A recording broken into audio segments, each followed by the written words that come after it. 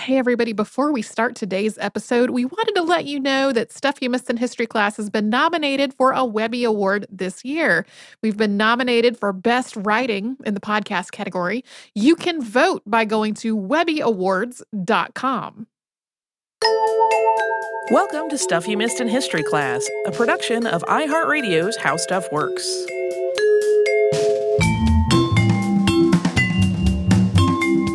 Hello and welcome to the podcast. I'm Tracy V. Wilson. And I'm Holly Fry. Today we're going to get to the actual fighting part of Bacon's Rebellion. And if you have not listened to our previous episode, which it included some off-screen fighting in the form of things like the Anglo-Dutch Wars, but that one did not have as much direct conflict. And if you have not listened to that one, this one might make sense on a very basic level, but there's so much context for this incident that we are not covering. We're not going to repeat all those things today. So I recommend the other one before this one. And last time we talked about the many reasons Virginia colonists were frustrated by the 1670s, many of which were connected to the price of tobacco, taxation, and disparities between the richest and most prominent colonists and basically everyone else. But none of those issues were the spark that started the rebellion. Instead, it was the difference between how the colony was responding to native people and how the colonists thought the colony should respond. The treaty that had ended the Third Anglo-Powhatan War had drawn a clear boundary between the colony and the Powhatan Confederacy. But as more colonists came to Virginia, they started moving closer and closer to that line, and then eventually across it into what was supposed to be the Confederacy's territory. Also, not every tribe and nation in the area was a party to this treaty. The Powhatan Confederacy was an alliance of Algonquin-speaking tribes, but not every Algonquin tribe was part of the Confederacy. And Algonquin-speaking tribes were not the only tribes in the region. In terms of just the tribes that were either part of or affected by Bacon's rebellion in some way, there were at least 12 representing 3 different language groups. Yeah, and that is also, there were more than 12 tribes and nations in the area. I cannot stress enough that, North America was a hugely diverse place with a lot of individual tribes and nations long before Europeans ever got to it. So, by 1675, most of the colonists in Virginia's more inland areas were really wary of the native people, and some of them felt threatened by their proximity. This was especially true after they started hearing about King Philip's War, which had started in New England that year. Others just thought the native people were in the way of colonial expansion, or that the colony's trade with native nations was taking opportunities away from Europeans. Native people also became scapegoats for a lot of the colonists' frustrations that just did not have anything to do with them, with some colonists even going so far as blaming some kind of native sorcery for bad weather that ruined the tobacco crop. Regardless of their exact motivations, though, the prevailing sentiment among the colonists was that the native population needed to go. In July of 1675, members of the Algonquin-speaking Doeg people were caught up in an ongoing trading dispute with Virginia planter Thomas Matthews. Eventually, several Doegs raided Matthews' plantation, and Matthews' herdsmen killed at least one of them before dying of his own injuries. This led to a series of back-and-forth retaliations between the colonists and the Doegs, which ultimately involved the Virginia militia and at times crossed into neighboring Maryland. It was across the border in Maryland that the militia wrongly attacked a completely different tribe who had nothing to do with this situation. This was the Iroquoian-speaking Susquehannocks. The militia killed 14 Susquehannock hunters, attacking them while they were asleep in a cabin. The Doeg hunters that the militia was actually trying to go after was in a different cabin that was not far away. The Susquehannocks had previously maintained an alliance with the Virginia colony, but they couldn't just allow the killing of 14 people to go unanswered. They killed 2 colonists, along with killing some livestock and destroying crops, before contacting Governor Berkeley to negotiate for peace. Berkeley did not want another large-scale war with the native population. He thought that it would be expensive and destructive, and that it would disrupt a profitable fur trade that he had established with some of the region's tribes. He was also concerned that a violent confrontation with one tribe might unite others in the area against the colonists, regardless of whether they were allies or enemies before that point. But the colonists and many of the militia had no patience for caution. They wanted the perceived native threat to be removed entirely. A volunteer militia continued to attack native people without much regard at all for who they were actually fighting, and they lay siege to a fort where the Susquehannocks had taken refuge. When several Susquehannock leaders left under a flag of truce to try to negotiate with the governor, the militia killed them. And this led to an outright war between the Susquehannocks and the colony. Yeah, Berkeley, in this whole scenario, Berkeley is the person that, differentiated the idea that there were multiple different native peoples and that they were not one monolith, not necessarily because he was magnanimous or enlightened, but because he was the person that was responsible for maintaining a lot of these relationships. But the colonists, as a general rule, thought that all native people were the same and needed to be treated the same. And the same treatment in this case was to get rid of them. And that's where Nathaniel Bacon Jr. finally comes into this picture after more than one entire episode about the rebellion named for him. He was 29 years old, and he had arrived in the colony a couple of years before. He was also Governor Berkeley's cousin by marriage, and he had been given a seat on the governor's council because of that family connection and his family's prominence. But he was also kind of a troublemaker. He had married a woman without her father's consent, and then he had allegedly tried to cheat a neighbor in England out of his inheritance. So his father, Nathaniel Bacon Sr., had paid for his son to go to Virginia in the hope that he would maybe gain some maturity and some wisdom there. Should be obvious that's not what happened. Spoiler alert, not so much. One of the younger Bacon's plantations was at the head of the York River, and it was there that a native fighting force, it is not clear from which tribe, killed his overseer and one of his servants. Bacon swore to avenge their deaths. A growing volunteer militia made up of free farmers, European and African indentured workers, and enslaved Africans made him its leader. Yeah, the makeup of that militia is why we spent so much time talking about indentured workers and enslaved people in the previous episode, because they all united together as part of this force. In 1704, historian Robert Beverly described this militia and Bacon's involvement this way, quote, "At first, they flocked together tumultuously, running in troops from one plantation to another without a head, till at last the seditious humor of Colonel Nathaniel Bacon led him to be of the party. This gentleman had been brought up at one of the Inns of Court in England. He had a moderate fortune. He was young, bold, active, of an inviting aspect, and powerful elocution. In a word, he was in every way qualified to head a giddy and unthinking multitude." We're going to talk about what the giddy and unthinking multitude did after we first pause for a sponsor break.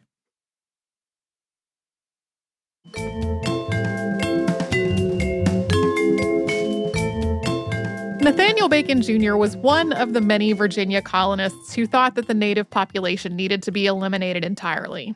In his own words, one of his goals was, quote, "not only to ruin and extirpate all Indians in general, but all manner of trade and commerce with them." But this wasn't just Bacon and the rebels attacking native people. The tribes themselves already had their own conflicts and divisions, and Bacon took advantage of those conflicts to wage his campaign. As one example, as the situation between the Susquehannocks and the colonists had become more violent, the Susquehannocks had needed to increase their numbers. So they pressured the members of other nearby nations, described in records from the time as Monacan and Analecton, to join them at their fort. Meanwhile, another tribe, the Occaneechi, saw the conflict between the Susquehannocks and the colonists as an opportunity to get rid of one of their rivals for territory and trade.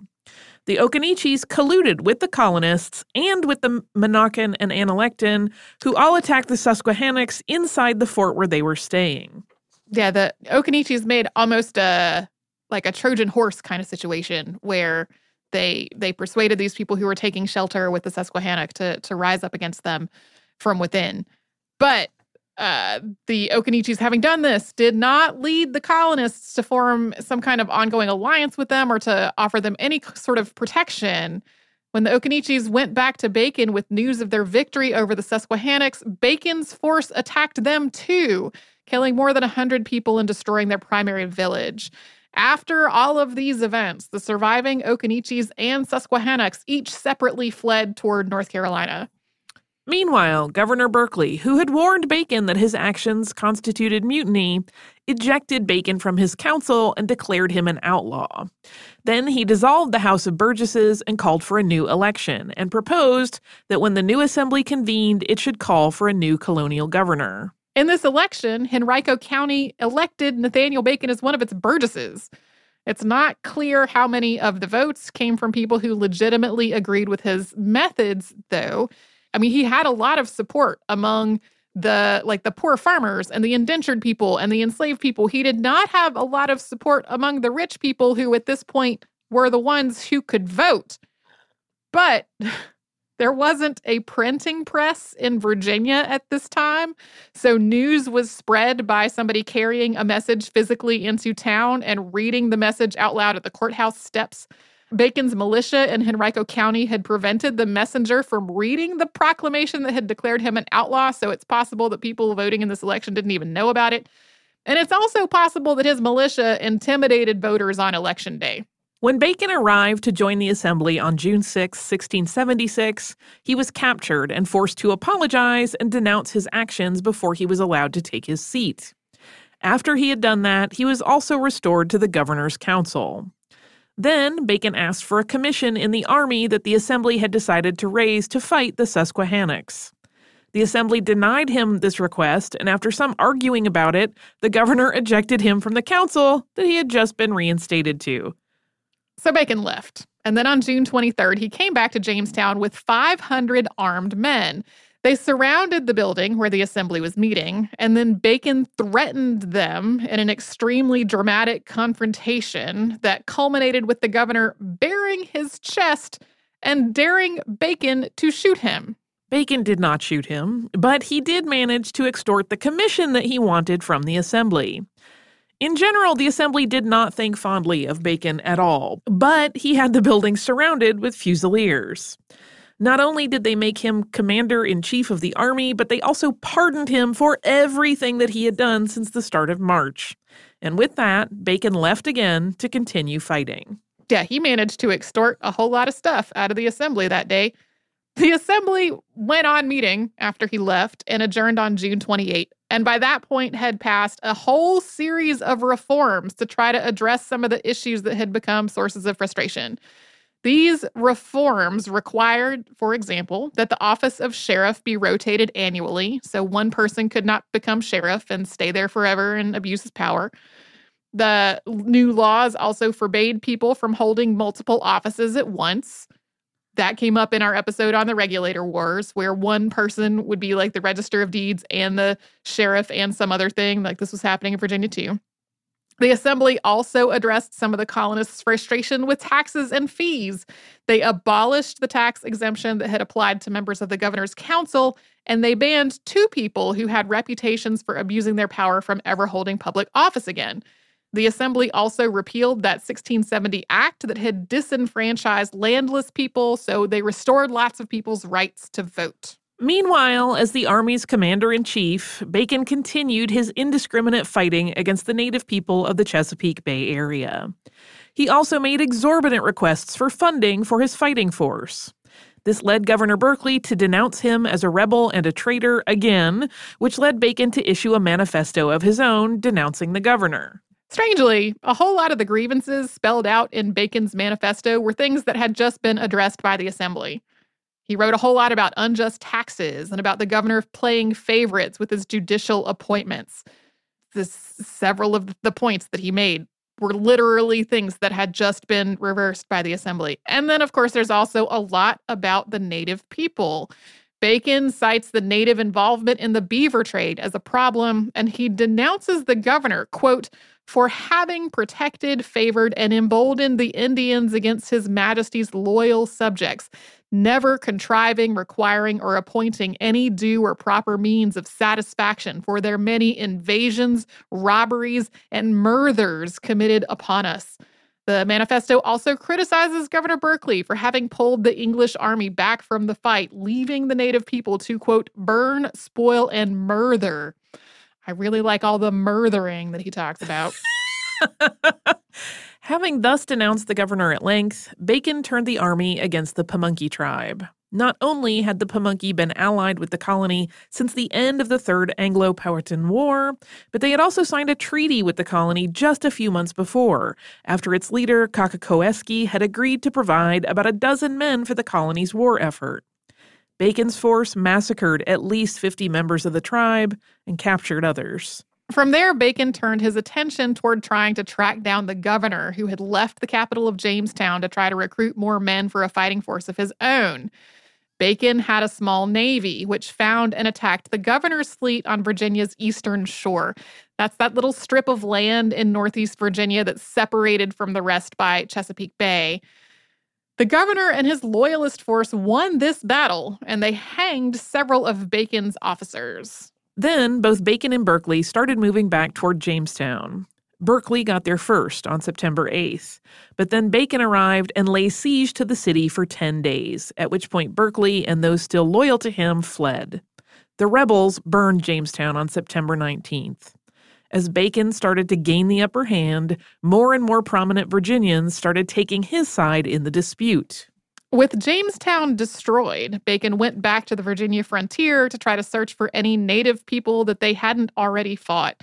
And some of his force went on the hunt for people who were loyal to the governor. These two forces probably would have done a whole lot more damage, but then Bacon died on October 26, 1676, of what was described as the bloody flux. This was probably a combination of typhus and dysentery. A day later, having no idea of Bacon's death, King Charles II issued a proclamation ordering that the rebellion be put down. It took about 2 more months of heavy fighting for the governor to finally regain control of the colony. For much of November, rebel forces controlled nearly all of the colony outside the eastern shore. But in the end, after huge casualties on both sides, Governor Berkeley did manage to regain control of the colony. In addition to the people killed in the fighting, Berkeley executed 23 of the rebellion's leaders. He also confiscated land and corn from many of the ones who had survived, and then he returned to Jamestown on January 22nd, 1667. A week later, 3 commissioners who had been dispatched from England at the end of the previous year arrived. After the proclamation from the king, Francis Morrison, Sir John Barry, and Colonel Herbert Jeffreys had been sent to put down the rebellion and to investigate what happened, and they had about 1,000 soldiers with him. By that point, though, the rebellion was over. This whole investigation was a frustrating embarrassment for Berkeley. He was about 70 years old, and he had lost most of his hearing, so the questioning was difficult, and it tended to escalate into both sides shouting at each other. But instead of being praised for restoring order, Berkeley was being investigated, and the investigation found that his treatment of the rebels that he had put into play with all the hangings and confiscations was overly harsh. As the commissioners were leaving, there was one last incident, described by one of the commissioners' clerks as, quote, the occasion of the scandalous postilion. Governor Berkeley's wife, Frances, had arranged a carriage to take the commissioners back to their barge. As they approached the carriage, an African man replaced the coach's postilion. That was someone who rode along as a guide, and in this case, may have also been the coach's driver, which wasn't entirely clear. The commissioners, having seen this happen, declined to get into the carriage. Apparently, they did not want to ride in the carriage that had just been given an African postilion, but the carriage followed them all the way to the river anyway. The commissioners later learned that this replacement postilion was one of the colony's hangmen. It's possible that he wasn't really the hangman, but that this was a rumor. If it was a rumor, it was definitely a rumor that they believed. So there is a lot going on with this story, including that an African man was presumably entrusted with executing Europeans in the colony, and that the governor's wife seems to have arranged this as a spectacle to insult the commissioners. Historian Susan Westbury argued in a 2004 paper that this was an example of Frances putting her political power as the governor's wife to use to try to support her husband. Probably did not help things, though. Her husband was removed from office. He was summoned back to England to answer for what he had done, but then he died on July 9th, 1677, before he had had the chance to give his account to the king. We have other accounts, though, including one written by a Mrs. Anne Cotton in 1686. Thomas Matthews, whose dispute with the Doeg had helped start this whole thing, also wrote an account of it 30 years later at the request of the first Earl of Oxford, Robert Harley, who at the time it was written was Secretary of State under Queen Anne. It's a mostly straightforward account, ending with Matthew's opinion that Bacon and his supporters were, quote, wheels agitated by the weight of his former and present resentments after their choler was raised up to a very high pitch, at having been so long and so often trifled with on their humble supplications to the governor for his immediate taking in hand the most speedy means towards stopping the continued effusions of so much English blood from time to time by the Indians. In other words, a bunch of frustrated people were mad at the governor for ignoring their request to stop the native people. But it's so much more florid the other way. The king and his ministers repealed most of the reforms that had been passed by the 1676 Assembly. So from that perspective, a lot of things went back to the way they were before. But at the same time, a lot changed in Virginia after this rebellion, and we're going to get to all of that after we have one more break from one of the sponsors that keeps the show going.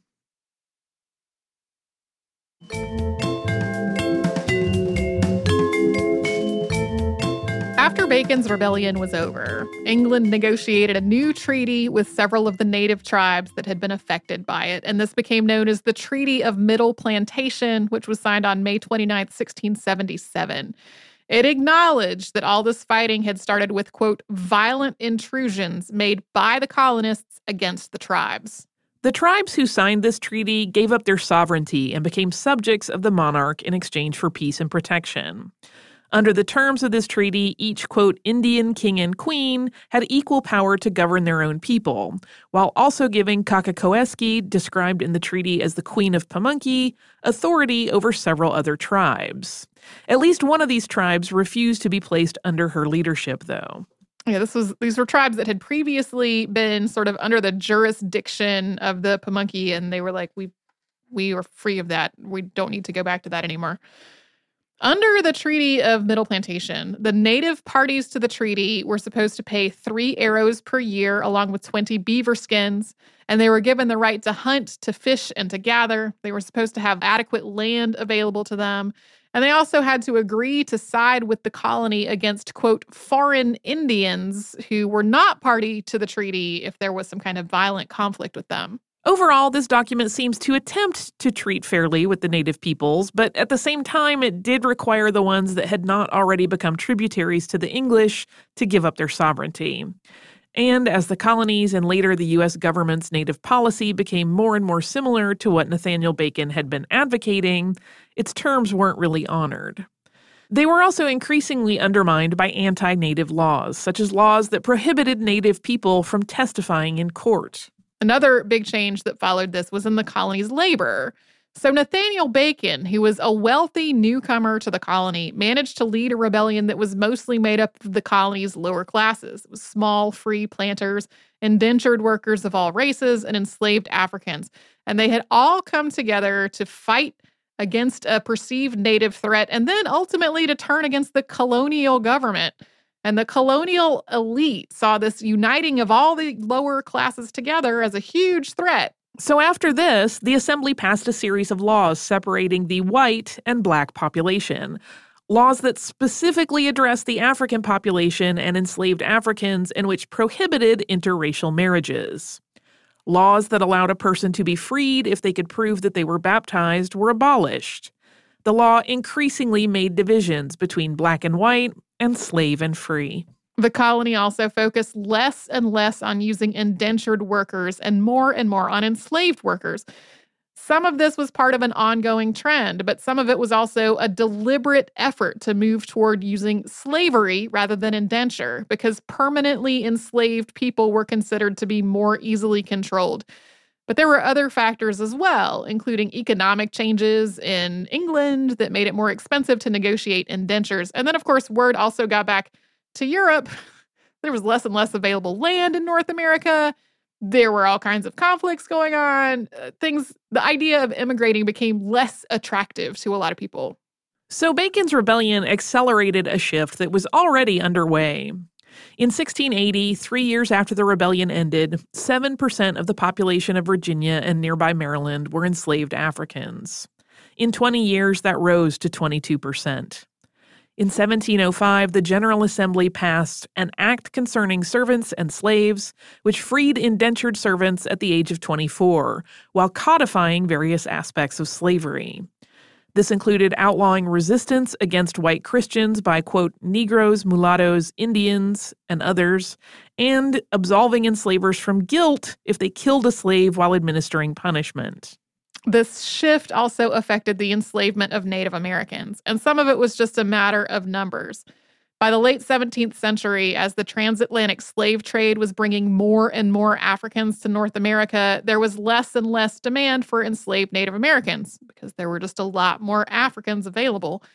The law on this continued to be kind of scattered, with the General Assembly confirming that it was legal to enslave Native Americans in 1682 and then passing an act that said the opposite a year later. The Assembly also used a law that had been passed back in 1665, so before the rebellion, to sell an entire community into slavery in the Caribbean in retaliation for one murder that happened in 1705. A series of court cases toward the end of the 1700s and into 1800 ruled that Native people were free. And as was the case with enslavement, passing from an African mother to her children, that freedom passed from a Native mother to her children. None of this happened overnight, and there was a lot of overlap in the progression of indentured servitude and slavery in Virginia. But overall, Bacon's rebellion accelerated those trends, leading the colony to turn to slavery more than indenture and to enslaved Africans more than Native Americans, until finally, virtually all of the enslaved labor in the colony was African, and slavery was viewed as something specific to Africans and people of African descent.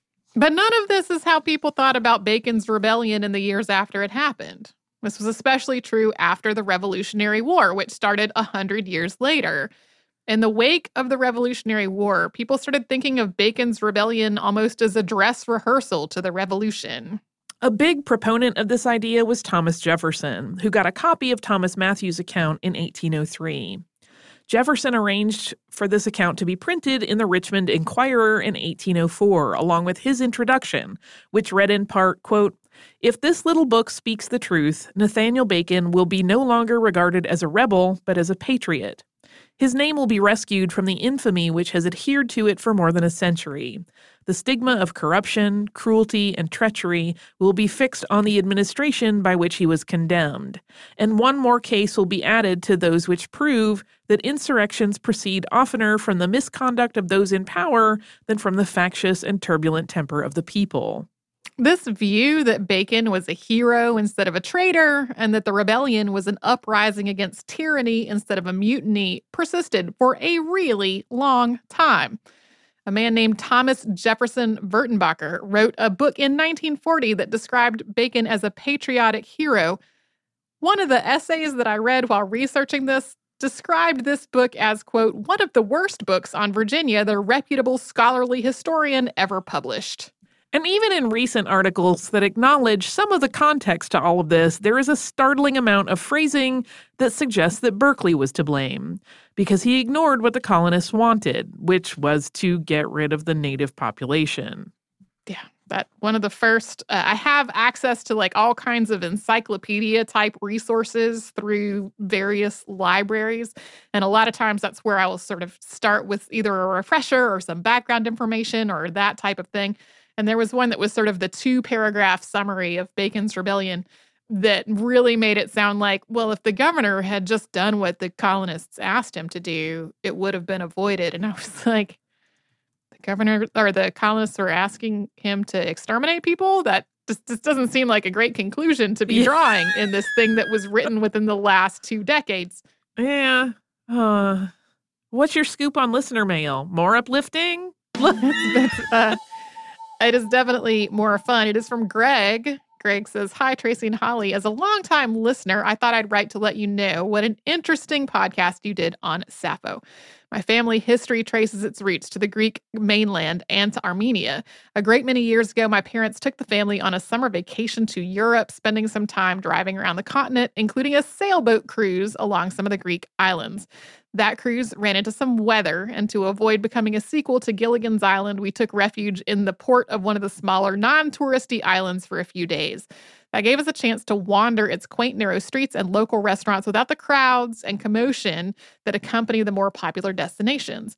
Listening to your podcast brought back some memories of that wonderful trip.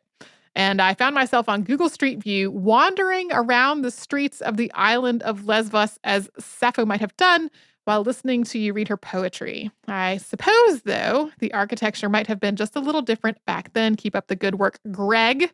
Thank you, Greg, for this note. I love that idea of using Google Street View to kind of go visit a place that you're hearing about on the podcast. I also love the Greek spelling / pronunciation of Lesbos there, because it's definitely a B in English, but apparently if you go to Greece, they will insist that that is not a B. So thank you, Greg, for sending us that note. That is a pretty ingenious thing to do, I have to say. Yeah, I have used, I make use of Google Street View a lot for all kinds of, is there a sidewalk this place I am planning to walk? That kind of thing. But like this, using it to sort of see what's this place like now in this podcast I'm listening to. That sounds really cool. If you would like to write to us about this or any other podcast, we're at historypodcast@howstuffworks.com. And then we're all over social media at Missed in History. That's where you'll find our Facebook, Pinterest, Instagram, and Twitter. You can come to our website, which is missedinhistory.com, where there is a searchable archive of all the episodes we've done and show notes for the episodes Holly and I have worked on together. And you can subscribe to our show in Apple Podcasts, the iHeartRadio app, and anywhere else you get your podcasts.